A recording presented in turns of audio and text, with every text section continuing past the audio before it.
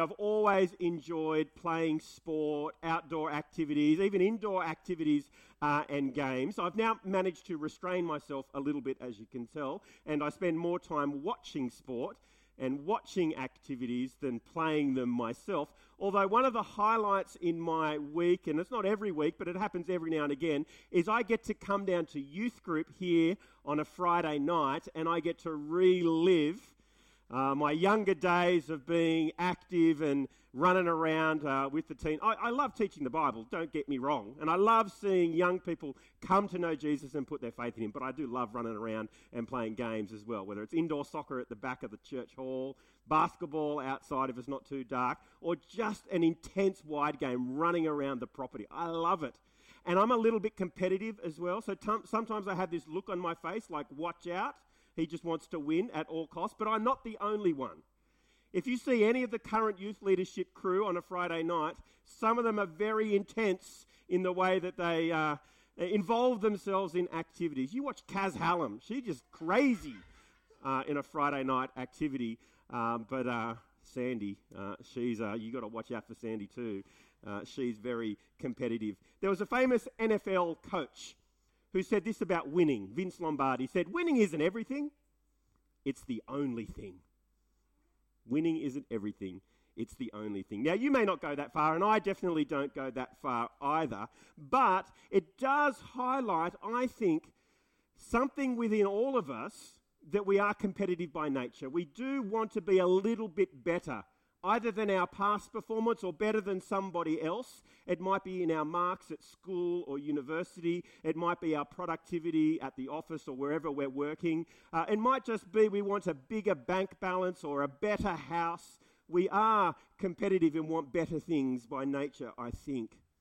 And it's been my observation, and I wonder if it's been yours as well, that when it comes to relationships and sex, that these things can be viewed in the same way as well. We may not see a slogan that says sex isn't everything, it's the only thing.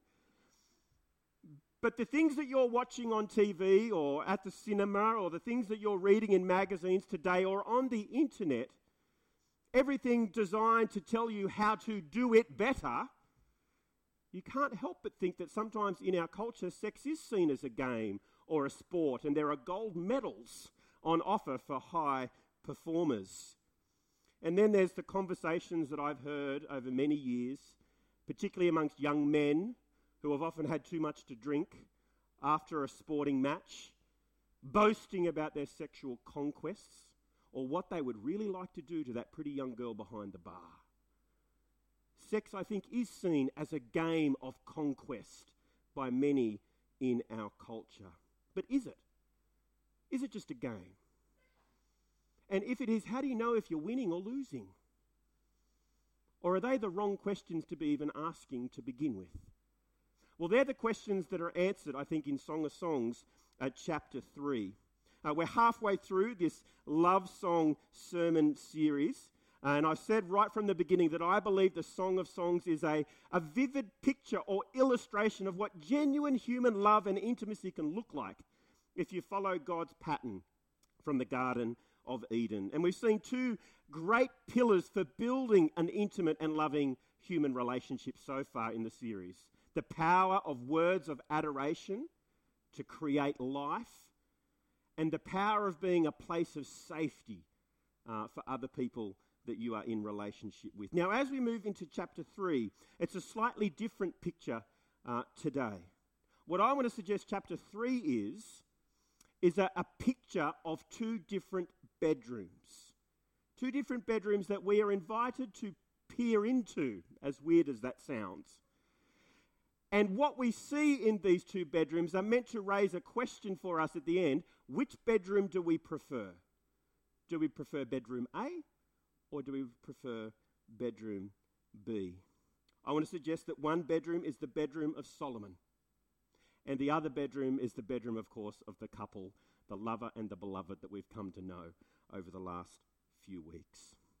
So let's have a look at these two bedrooms. We're going to look at the second one first, which is the bedroom of Solomon, I'm suggesting, and it's verse 6 to verse 11.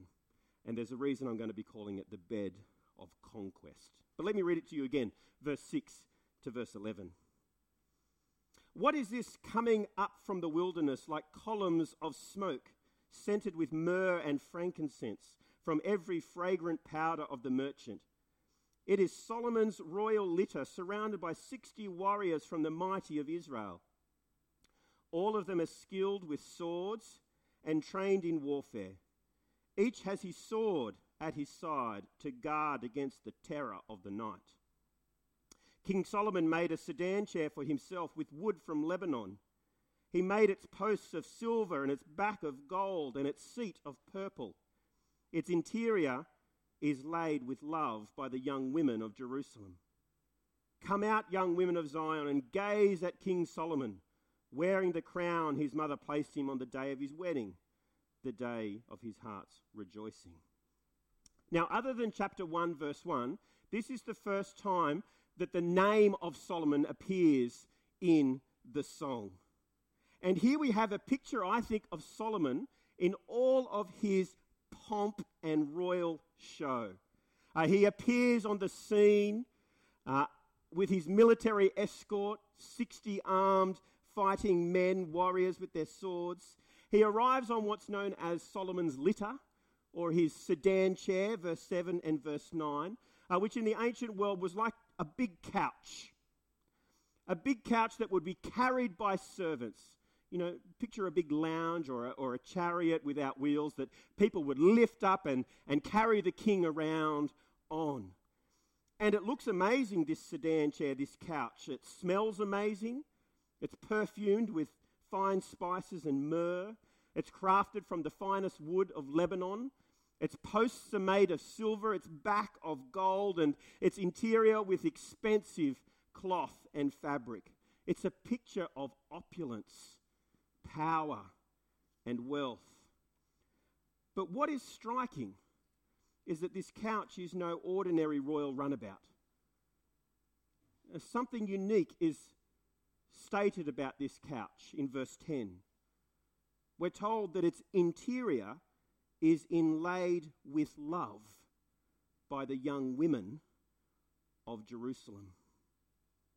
Now, what does that mean? Well, some might say that means that this couch must have been made by love for Solomon. But I actually think it's a couch for making love with Solomon. It's a picture of Solomon's bed, I think. A sedan, if you like, to take him on a journey of sexual fantasy and delight. And the daughters of Jerusalem, as well as us today, we're invited to look at his bed, look at his couch, and to see what is happening there, and to ask, is Solomon winning? What do you see as you look at Solomon on his couch? Well, in verse 11, we see that Solomon is there wearing his crown, the crown his mother gave him maybe on the first of his 700 weddings. And some commentators suggest that what we're meant to see here is potentially Solomon only wearing a crown on his bed, posing, willing and eager, waiting for the next young virgin of Jerusalem to come and spend a night with him on his royal couch. Verse 7 and 8, as we continue to look at this bed, we see that it is surrounded by 60 armed warriors with swords at their side, prepared, we're told, for what? For the terrors of the night. Who's afraid? Is Solomon afraid? Or are the women afraid? Verse 6, we're not so much seeing things in verse 6, but we're smelling things. The aroma of myrrh and spices, the fragrance of this bed. And I don't think that that's by accident that that's referred to that way, because I think the writer, Solomon himself, is trying to paint another picture for us of what this bed really is like. And in the Old Testament, myrrh and spices were often associated with sacrifice. As you go to the temple, the priests would offer sacrifices, and there'd be myrrh and incense and all that kind of stuff. And so what we're meant to see as we look at Solomon's bed, it's a picture of power, it's a picture of conquest and sacrifice, where the nameless women of Jerusalem are sacrificed on this altar for Solomon's sexual gratification. But the question still remains, is Solomon winning? Does Solomon find satisfaction in this bed? You might think, how can he not? But it's interesting. Solomon never speaks in this part of the song. He never says, hey guys, look at my bed. This is amazing. Look at them just lining up to come and be with me. He never says that. Not at all. But we are told in verse 6 where this bed, where this sedan, where this couch is coming up from. Do you notice where? From the wilderness or the desert. And could that be a subtle reference to Solomon telling us about what his experience has been like on his bed? That even though he's had all the sexual pleasure that he could ever want, or that any man could ever want, it's actually been a place of barrenness, a desert place. It hasn't taken him on the journey of sexual delight that he may have once thought. The desert is, of course, no Garden of Eden. It's no picture of fertility, but of death. I wonder if, I don't know if you've been watching the Bachelor in recent weeks, or The Bachelor, the Australian version of it, with Nick Cummins, the honey badger. Lived in a house for a little while with the most beautiful of women at his beck and call. And it gets to the end of the series and he has a choice. But he still can't find love. Who would have thought that in a house on TV with a bunch of other women that he couldn't find love? Solomon, I think, could empathise with him. Because after his desert experience in his bedroom, he realised that love is more than physical gratification. That's the bed of conquest. Other commentators will say something different on that chapter. Some will talk about, oh no, this is a picture of Solomon's wedding day. It's a positive picture. But as you read it, I just cannot see that this is anything but Solomon himself saying, this was not a positive picture. I may have had a wedding day and my mum may have gave me a crown. It may have been a great day then, but ever since, I've just made mistake after mistake after mistake. And that this place is not healthy. Let's have a look at the second bedroom. The bed of closeness, I'm calling this. And I think the writer of Song of Songs, Solomon himself, sets this bedroom up in stark contrast to his own. Have a look again at verse 1 to 4. In my bed at night, this is the woman speaking, I sought the one I love. I sought him but did not find him. I will arise now and go about the city through the streets and the plazas. I will seek the one I love. I sought him but didn't find him. The guards who go about the city found me. I asked them, have you seen the one I love? I had just passed them when I found the one I love. I held on to him and would not let him go until I brought him to my mother's house, to the chamber of the one who conceived me. It's another bedroom. And did you notice the focus of the person in this bedroom is not the man, but the woman? It starts with her looking at her. And I think she's dreaming as she's lying on her bed, because what she does next in the opening verses of chapter 3 is something that you would not normally do in reality. I mean, you wouldn't do it in today's society, let alone in the 10th century BC, which is wake up in a panic and run outside throughout the streets and the city squares just wearing your nightgown. It just wouldn't happen. So I think she's dreaming about her husband, her lover. And we've all had weird dreams, I guess, at times. I won't share any of my weird dreams. But notice how this dream ends. It ends positively. She finds her man.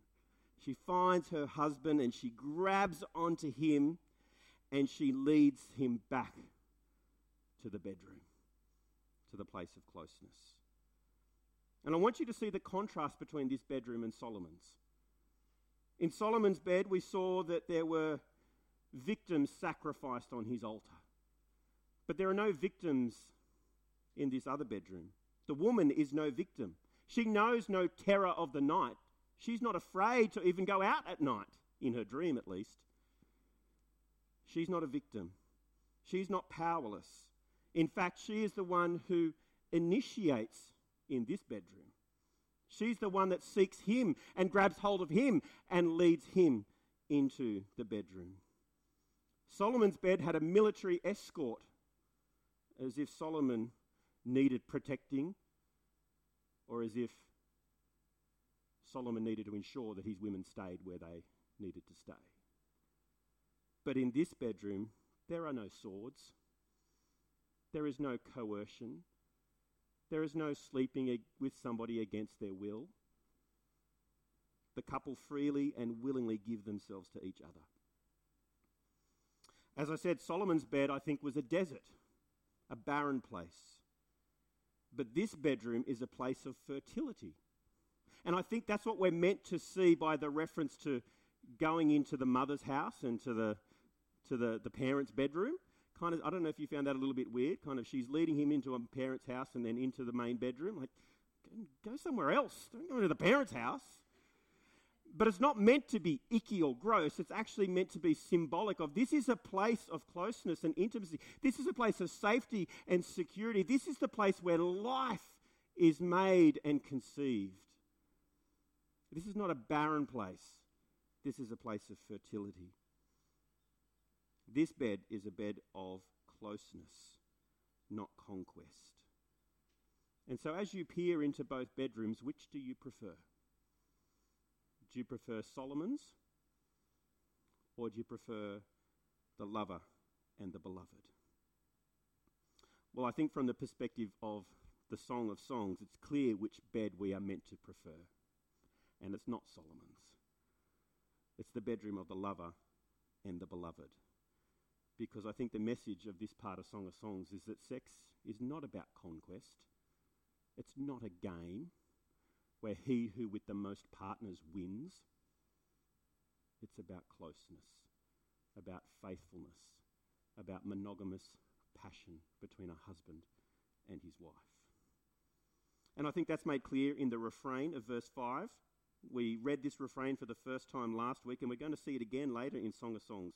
The refrain, verse 5, "Young women of Jerusalem, I charge you by the gazelles and the wild does of the field, do not stir up or awaken love until the appropriate time." And I think the context of the refrain there in chapter 3 is that the world of sexual desire and passion is a powerful force. And if it's left unrestrained, just express your sexuality however, with whoever, whenever you want, is a dangerous place, potentially a barren place. But if sexual passion and desire is restrained into the confines of the covenant of marriage, it can be something delightful and beautiful and life-giving. Sex is about closeness, not conquest.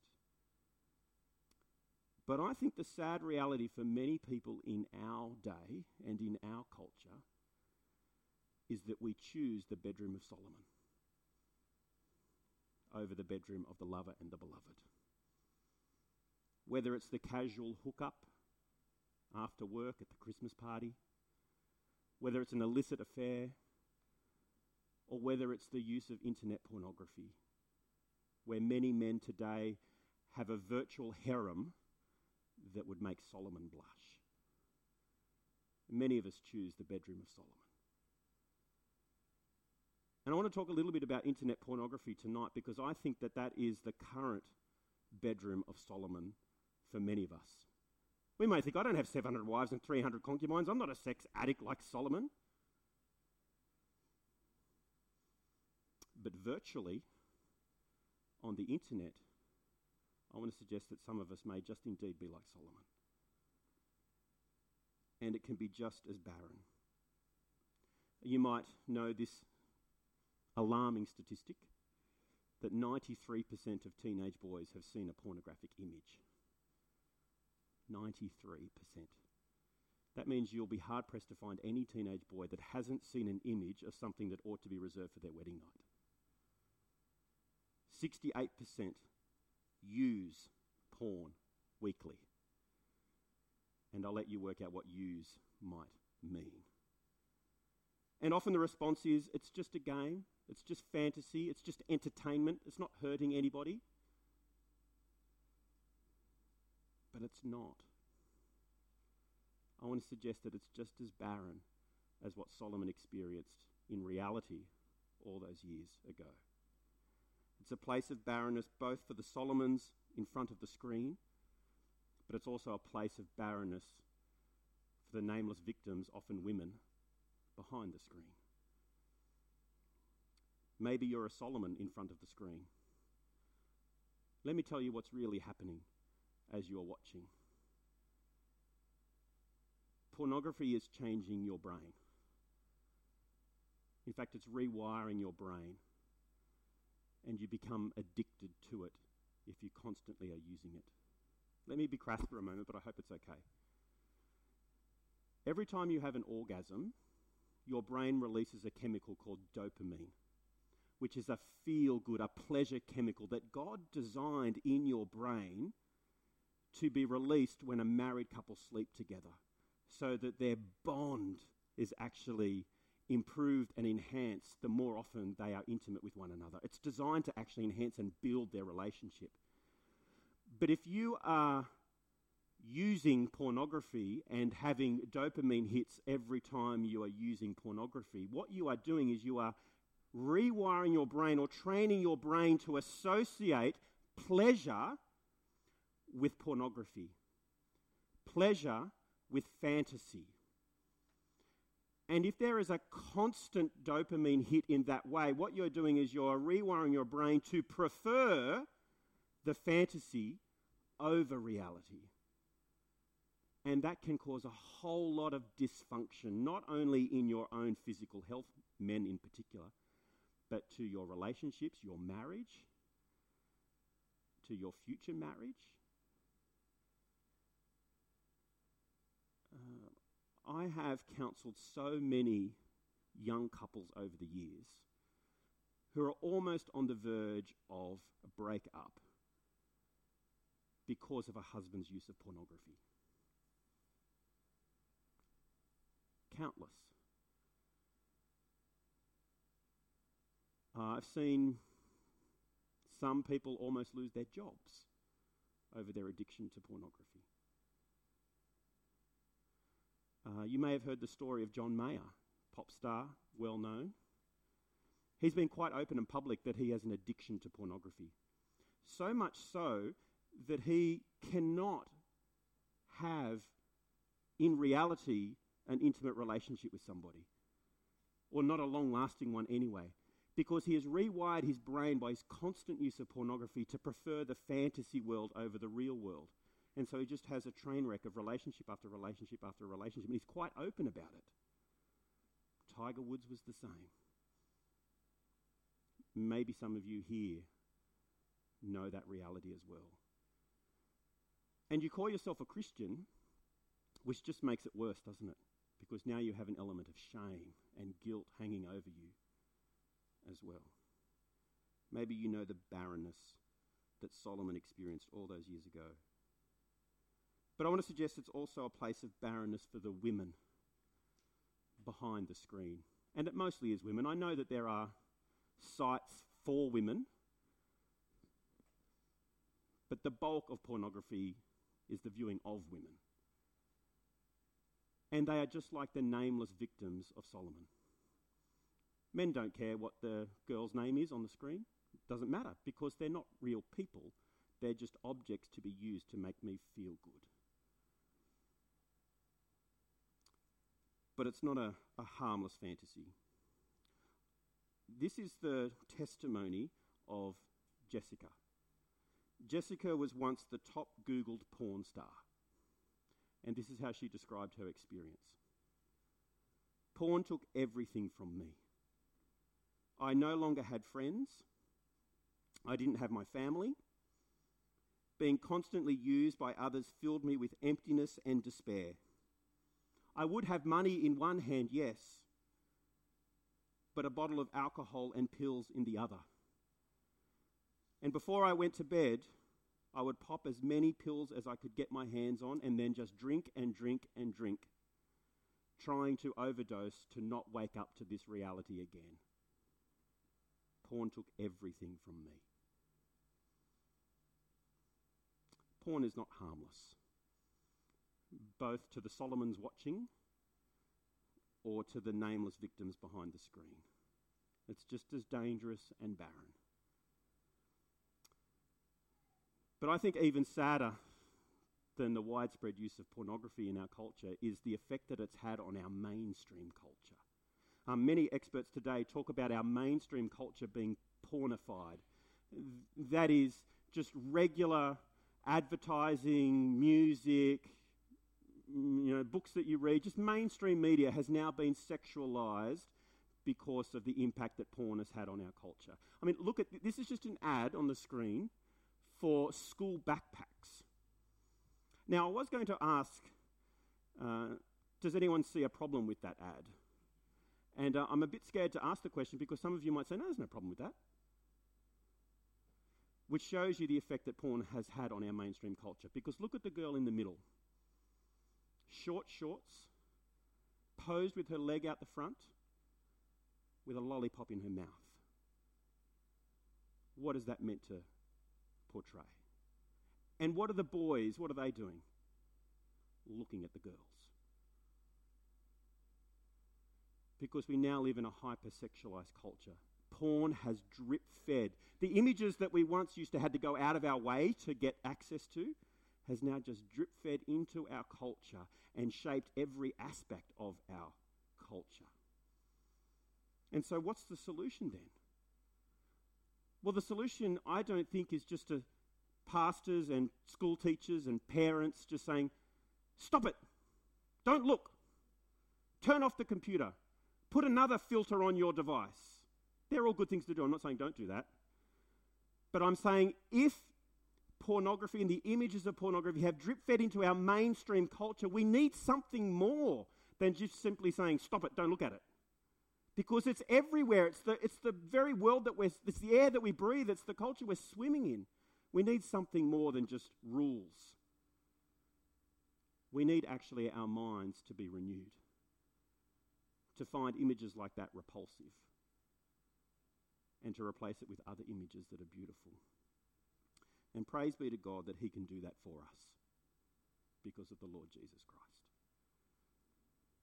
We know that in Jesus, God stepped into our skin. And as he stepped into our skin, he said to every human person that's ever lived, and particularly to women, I want to say tonight, that you are not an object to be used. Or to men. You're not an object to be used, but you're a person to be loved. I became one of you, God says. And it's interesting, as Jesus engaged with the people of his day, particularly the women of his day, who sometimes religious leaders wanted to get rid of. You know, the woman caught in adultery, whatever that means, people wanted to get rid of her, stone her to death, but Jesus said, no. She is to be loved and valued. Yes, she needs to move away from her life of sin, but I love her and I value her as a person, not as an object. And of course, Jesus faced the very temptations that we men face, but he was faithful, which means that he could offer up his life as the perfect sacrifice for all of our lustful thoughts and desires, all of our imperfections.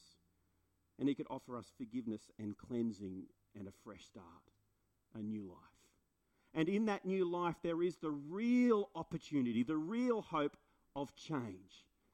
Because as Paul said in Romans chapter 12, we can be transformed by the renewing of our minds. Now, how does God renew our minds? Well, it's as we fill our minds with the Word of God.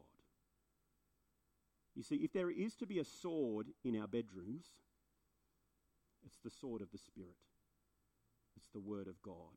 as we fill our minds with the Word of God, the images of our mainstream culture, the images of pornography can become repulsive. And I hope that part of what I tried to do tonight is to build within you a sense of repulsion at Solomon's bedroom, and particularly pornography today. But I want to do more than just repulse you by that. I want to replace that with the lover and the beloved, the images of the Garden of Eden, of real, genuine human love and intimacy, and how beautiful and good it is, so that it shapes the way that you think about women, men, about men, women, so that it shapes us as parents as we teach our children what to expect in relationships, something positive and not just negative. And I think it's why reading Song of Songs is so important. And it's challenging, isn't it, reading Song of Songs? It's challenging preaching it and trying to wrap our heads around what it means and what it's talking about. But it's so important that we invest in it. It's so important just generally to read God's Word so that we fill our minds with what is true and noble and positive and life-giving, and not just barrenness and death and dysfunction. Because that is the culture around us, and if we don't fill our minds with God's Word, by default we will just fill our minds with that other stuff. So where does that leave us tonight? Well, for some of you it might need to start. The next step for you might be just to confess. Not publicly, privately between you and God. Confess that maybe you've been a Solomon, and to repent of it. To acknowledge the barrenness. Maybe you are well aware of the barrenness that it's causing you. Maybe you're well aware of the negative consequences of your pornography use. And maybe you feel overwhelmed with shame or guilt. You need to just bring that to the Lord. Remember, He has paid for your sin in full. And you can change. Addictions can be overcome by the powerful Word of God. You might need to get some other help. There might be other people that you need to talk to. But the first step in overcoming is to acknowledge that there's been a problem. And to ask God for help. And to ask somebody else. Maybe that's the first step for you. But maybe you're not a Solomon. Maybe you are more like a Jessica. Maybe you're a girl here that has been used by men. Abused by them to fulfill their own desires and have been discarded. And maybe you feel ashamed by that. Maybe you feel unclean. How could God love me?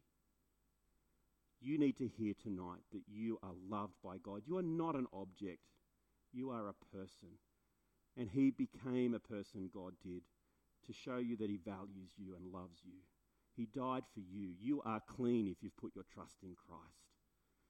You are welcome here, as are all who want to put their trust in Christ.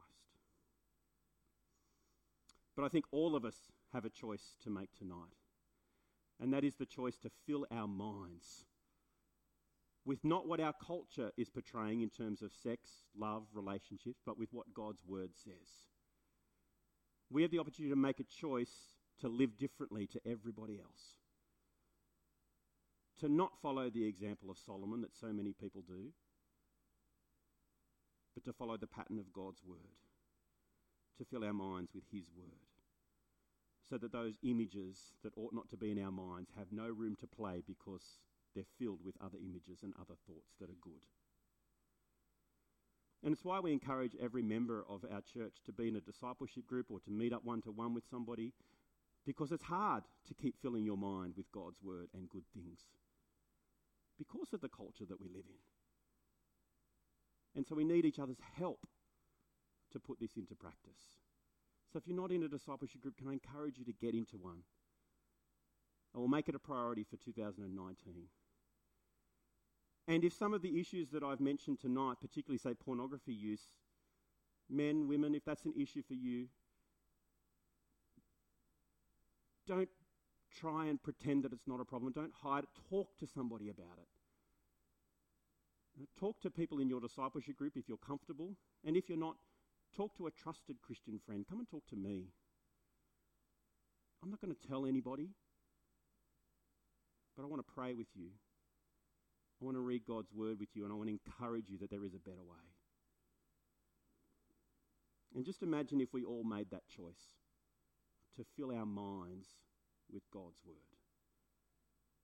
Can you see the impact that we could potentially make? We are a small church, yes, a small community within a big city. But if each one of us made a decision that we're not going to be like everybody else, we're not going to be like Solomon, we're going to follow God's good pattern. Can you see the impact that we could potentially have? Because there are men out there, just as there are men here, who are feeling guilty, ashamed, addicted to something that maybe they don't even want to be addicted to, and we can offer them hope. There are women out there who are victims of sexual abuse, and we have the opportunity to tell them that they are loved and valued by God and are welcome here. We are a small community, yes, but if we can convince 1, 2, 3, 4, or a whole bunch more that there is an alternative to life, something delightful and beautiful, we could just start to shift our culture a little bit for their good. Can you see it? Let's pray. Our Heavenly Father, we have read and we've discussed hard things tonight, confronting things for some of us. Some of us, we know that we have been following Solomon's example, either deliberately or just because that's the pattern that we have fallen into. So, Father, we acknowledge that we're sorry for that, and we ask, Father, that you please, by the power of your Spirit, change our minds, change our hearts. Make those images of sexual gratification outside the realm of marriage repulsive to us. And if we are married, please make our spouse and our marriage beautiful to us, that we do not seek pleasure anywhere else. For those of us that have been used by others, Father, thank you that we know that you love us deeply, that we are clean in your sight because of Christ. And Father, strengthen us all. Strengthen us to believe your word when it says this is the best way to live, and inspire us to put it into practice, not only for our good, but for the good of so many that need it. It's in Jesus' name we pray. Amen.